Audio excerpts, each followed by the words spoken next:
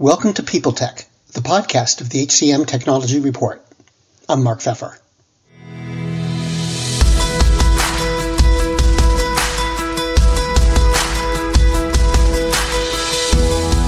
My guest today is Ian White, the founder and CEO of ChartHop. They refer to themselves as a people operations platform that connects and visualizes all of a company's workforce data in one place.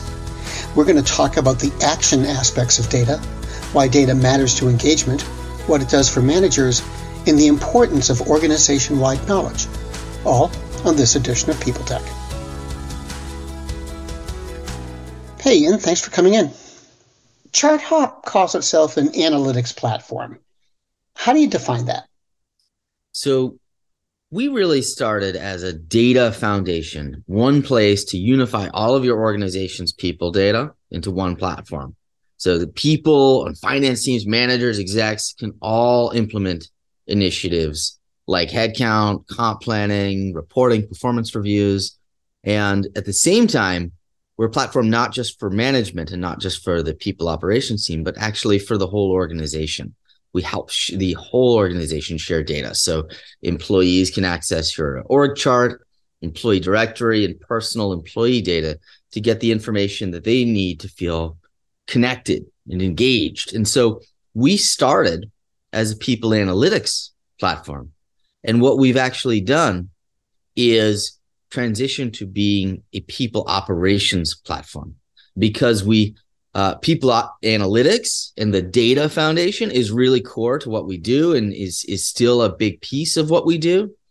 But the processes and operations that we support for the modern people ops leader goes well beyond just the analytics piece. We think of analytics as a way to power all of the different actions, insights, and activities that drive people operations.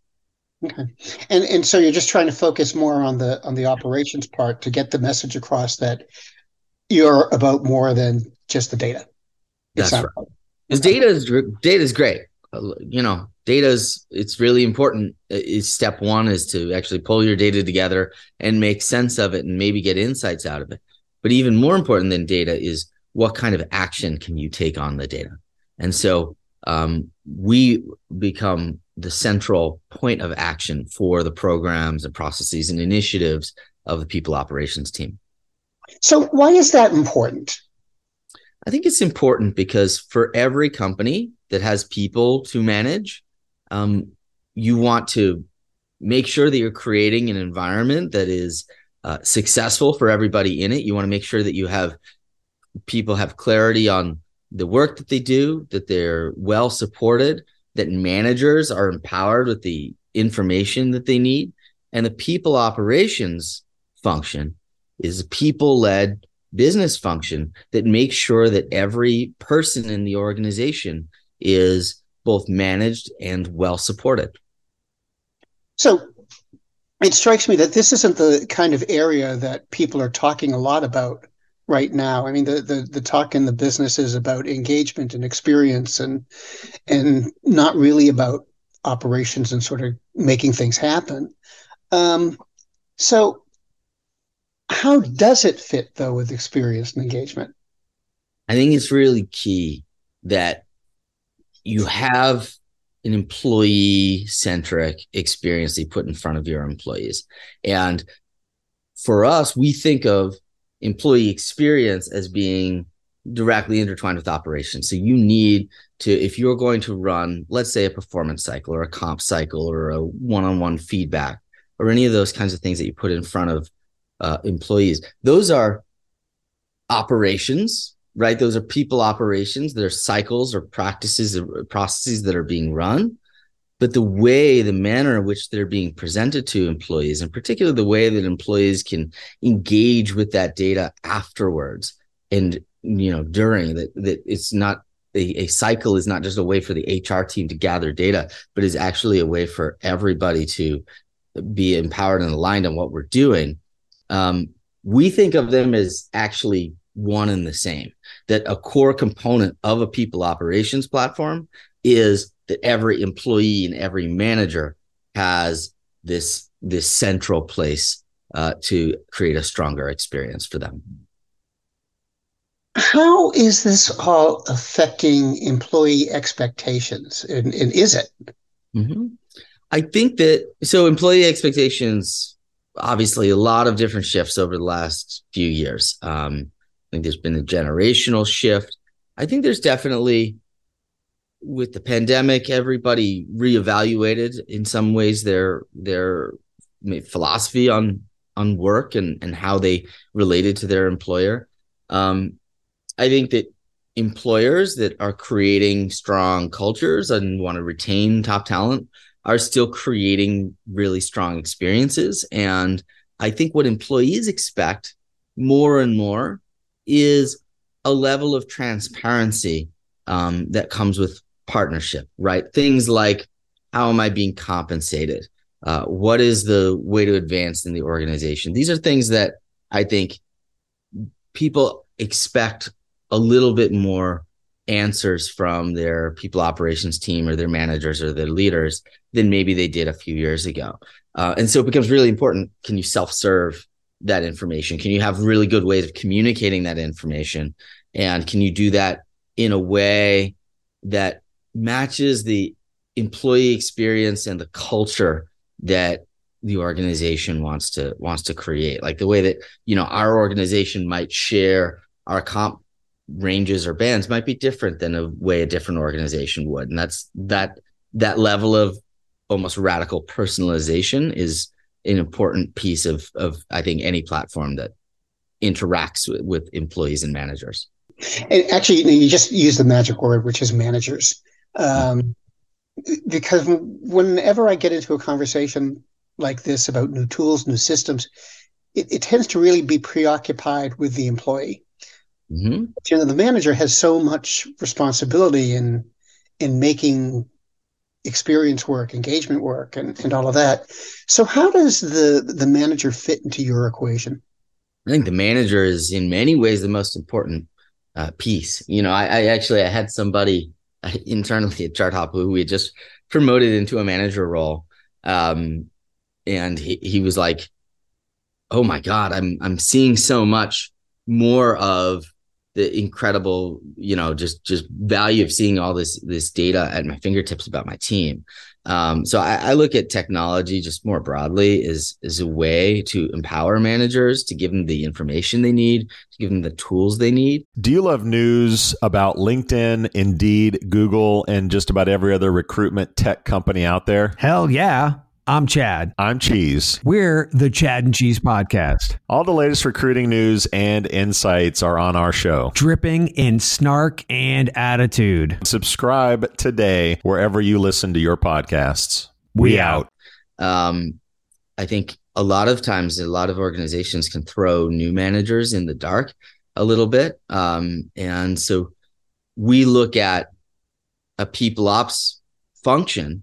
One of their key roles is actually to support and empower all the managers in the organization, because for like frontline employees, how they experience the employees' policies, the organization's policies, the culture of the organization, a lot of that's going to be driven by and filtered through their manager, right? And so if the manager is not, doesn't have the right tools, doesn't have the right systems, doesn't have the right information to actually convey the policies and the practices of the people ops team, like nothing you do is going to really work without that manager engagement and buy-in. So we look at, when we're sort of, building our platform and thinking about our core users and stakeholders, we actually look at that middle management layer as one of the key pieces that we build for. Does that mean you talk to these folks a lot? I mean, you've obviously got customers and prospects and such. So what's the conversation like with them? I think everybody is, obviously thinking about it's a tougher economic environment. How can we make sure that we're making the most of the people we have and that we're supporting the people we have? People, top performers and retention for managers, retention and engagement are really like top of mind. And so I think when we talk to folks, it's usually around how can I make sure that I'm making sure my team feels well taken care of, well supported, that I have the information I need. Like I know, what everybody's comp structure looks like, or I've got a good read on somebody's recent performance or engagement levels. Those are things that you want not just the HR team to know about. You want each individual manager at every level to have a good awareness. And for teams that are navigating, hybrid, remote, some combination, many teams returning to the office, actually just knowing where people are and where people are in that journey has been an important topic as well. Now, you must have had to pivot, sort of making it up as you went along during COVID. Sure. And I'm wondering, since you're just talking about people going back to the office, but I'm wondering about people leaving the office, and how much did that impact you? How much did that impact the product? Well, I think for us, for us personally, we're a remote team, and we've stayed that way. I think we've done some great in-person company offsites. We've done for hubs where we've got a lot of people in a particular city. We'll have days where we get together, but we don't have an office and we have no plans to. For our customers and for our product, it was all over the map, I think, in terms of literally, in terms of what people were doing, because we actually added a map feature to our product during COVID so that you can actually pull up on a map where are all your remote workers, like where are they actually working out of. And that helped both, help people figure out where there are opportunities to either set up a temporary office or socialize, or just measure like what are people's distance to their nearest office location if they were to do a part-time return to work.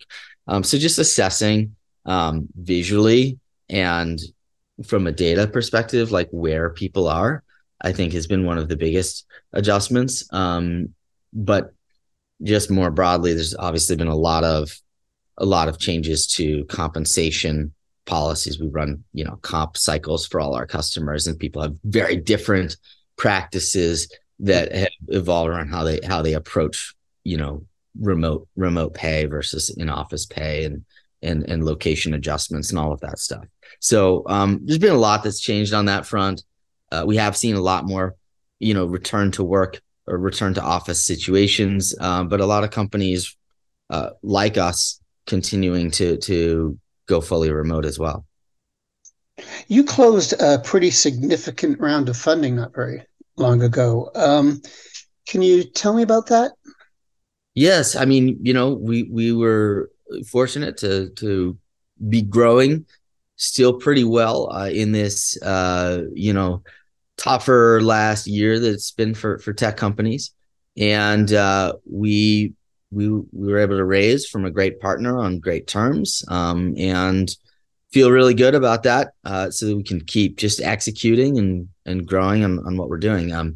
We went out and raised and talked to a lot of good potential partners, and I think we really found the right one through those conversations, and it was a good thing to just kind of be able to keep investing in building this really new type of people operations platform. We look at a lot of the use of raising capital is to just keep accelerating our growth and keep investing in the product, because as we keep building our product, there's really nothing quite like it out there. Now, do you have certain areas you're going to develop with this money, or certain goals in mind for it? We've got a lot of plans in mind this year. I think I don't want to share product roadmap before it hits, but we've been working with some larger organizations on as definition partners on some really, really new and exciting ways of managing people in organizations, which I can't share more about, but when we launch it, it's going to be, I think, really, really amazing. So that's one thing I'm really excited about. And the roadmap of just stuff we're building, I think is really amazing. I just don't want to share before it's all out. Good enough. Ian, thanks very much. It was great to talk with you. It was great to talk to you too.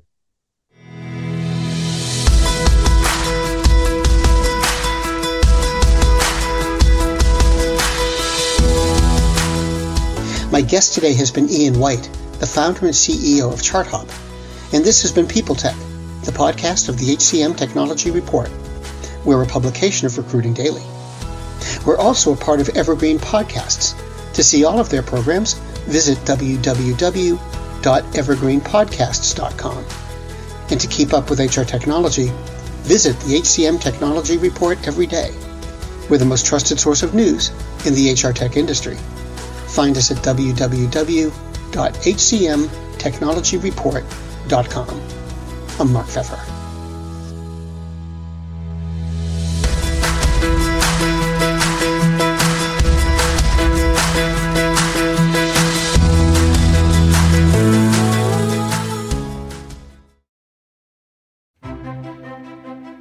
Faith in the news media has been challenged, making it even harder to get stories told.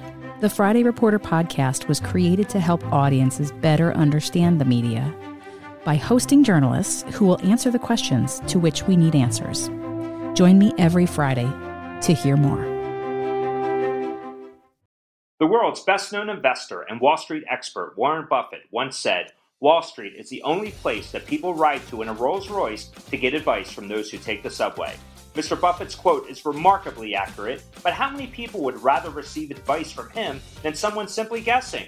Welcome to Buy, Hold, Sell, your single source for Wall Street knowledge and profitable guidance. Please join me, Todd Schoenberger, and fellow trader Tobin Smith, as well as host Veronica Dudo, for a podcast known to move the needle for investors. Tobin and I are seasoned Wall Street executives with deep investment experience, and we are prepared to share our advice to those who choose to listen.